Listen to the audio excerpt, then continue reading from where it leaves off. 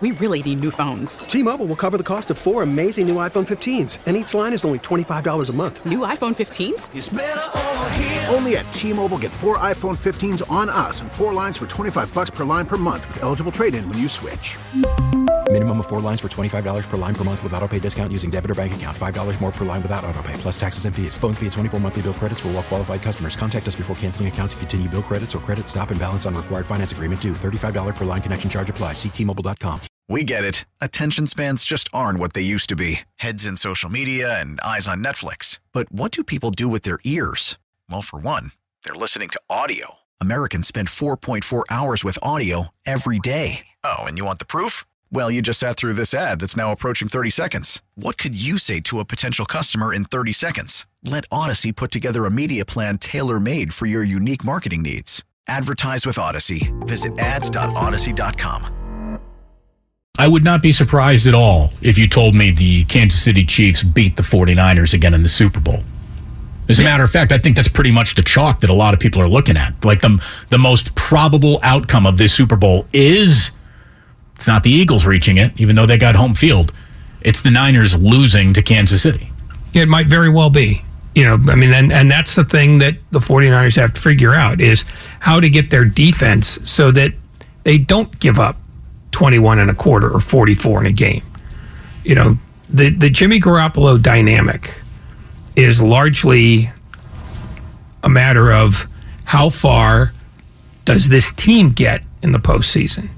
Because I've come around to thinking that they're not going to make a change unless they have to. And if they're winning, barring injury, they don't have to.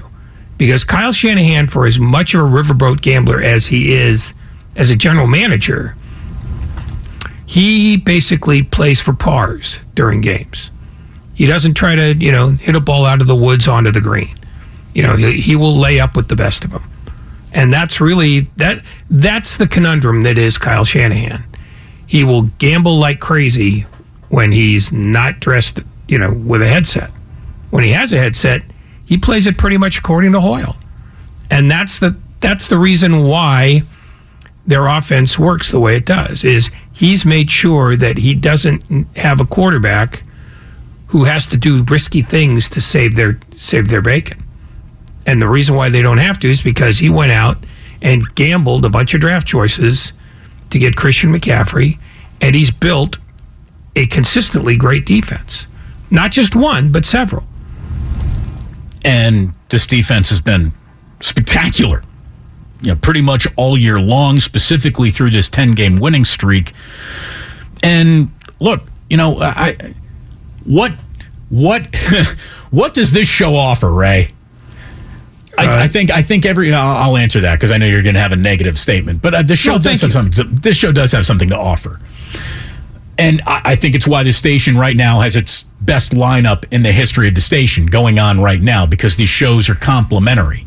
Some shows absolutely overreact in moments to what they see, as is, prerogative of fans from here, and that's fine.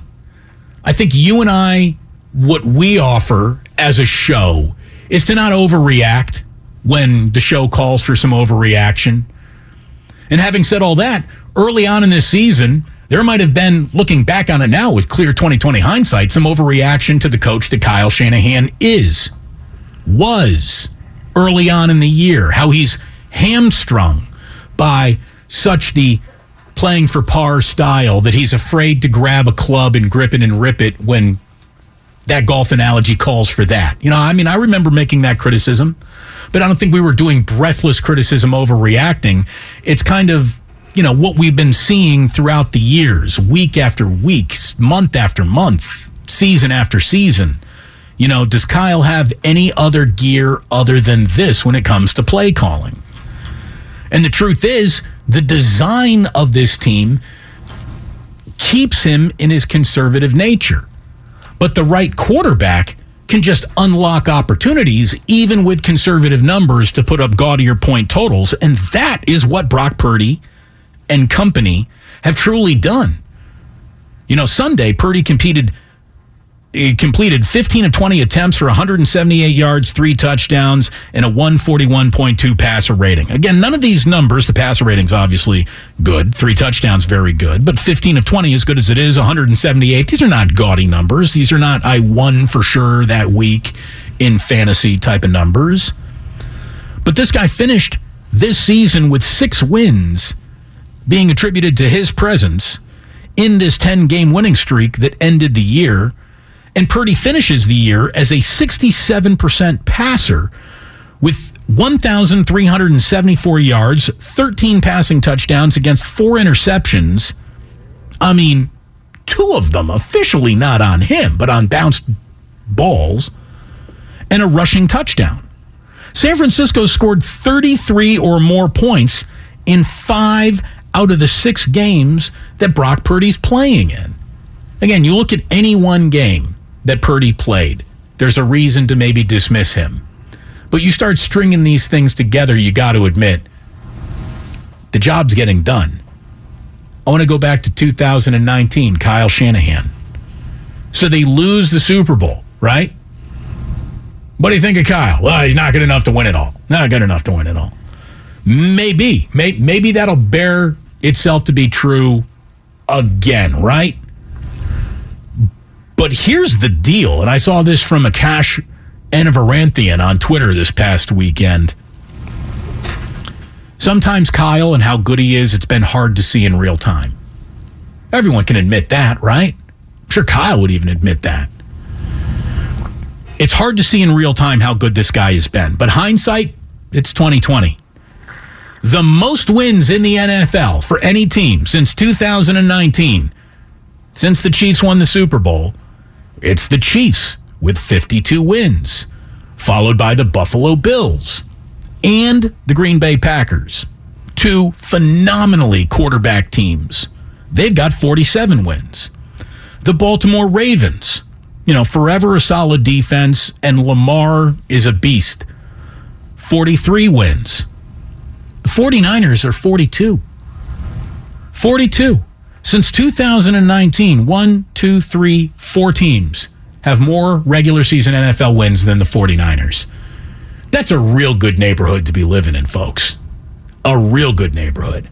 And they live in that neighborhood because of Kyle and what he has lacked at times in in-game coaching. He is made up for it at times with the decisions he's made as this team's GM. And his GM shortcomings are obviously worked around by the style of offense that he has now finally got the perfect players to go out and run the way that he sees fits. I mean, they just went undefeated in divisional play.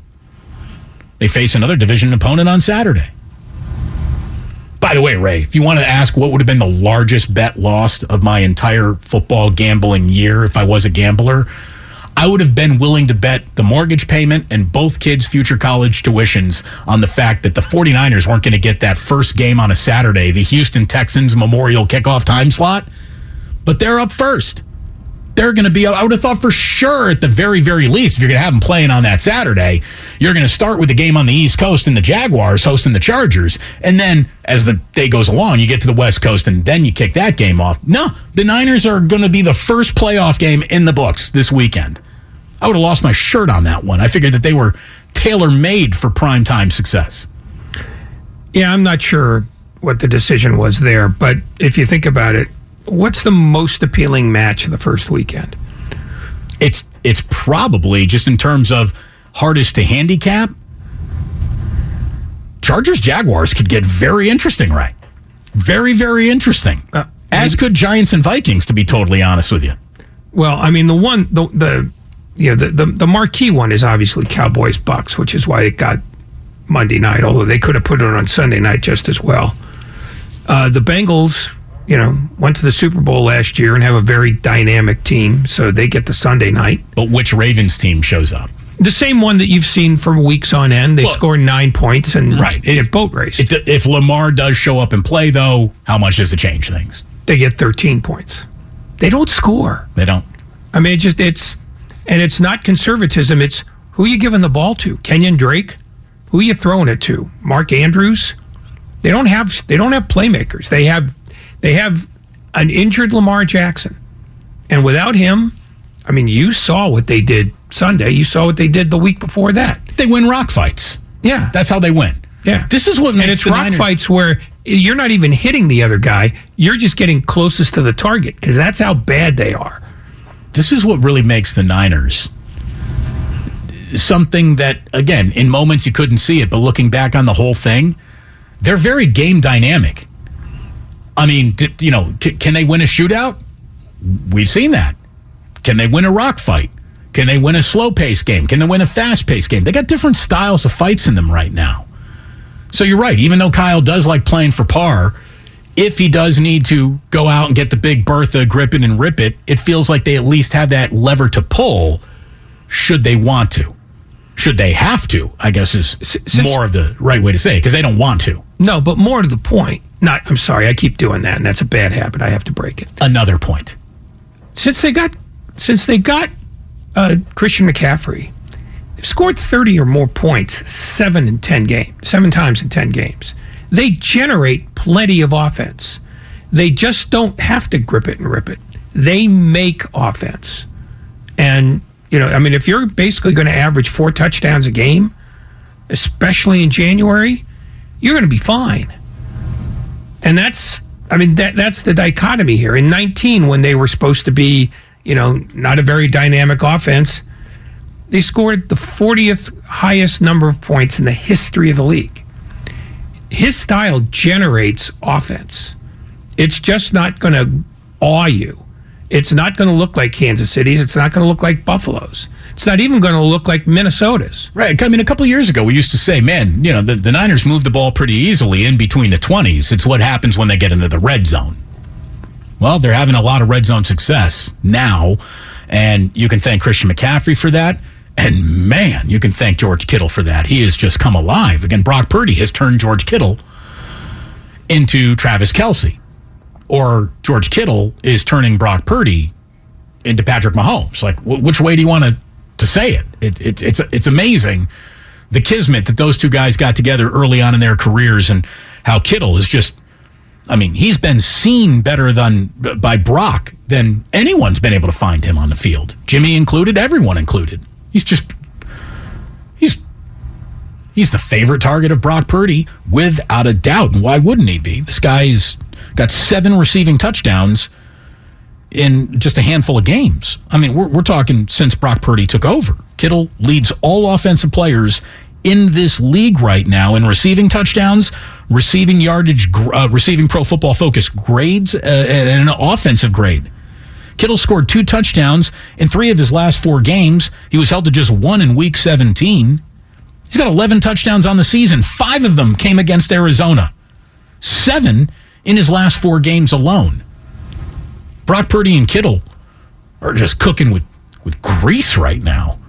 This is Daniel in San Jose. Daniel, what do you got?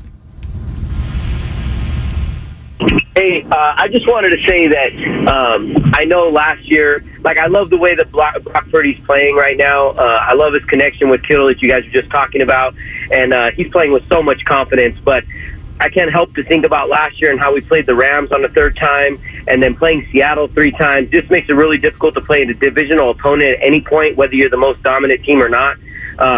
And so just, it's kind of the game I didn't want. I wanted the Packers. I thought they would have did really well.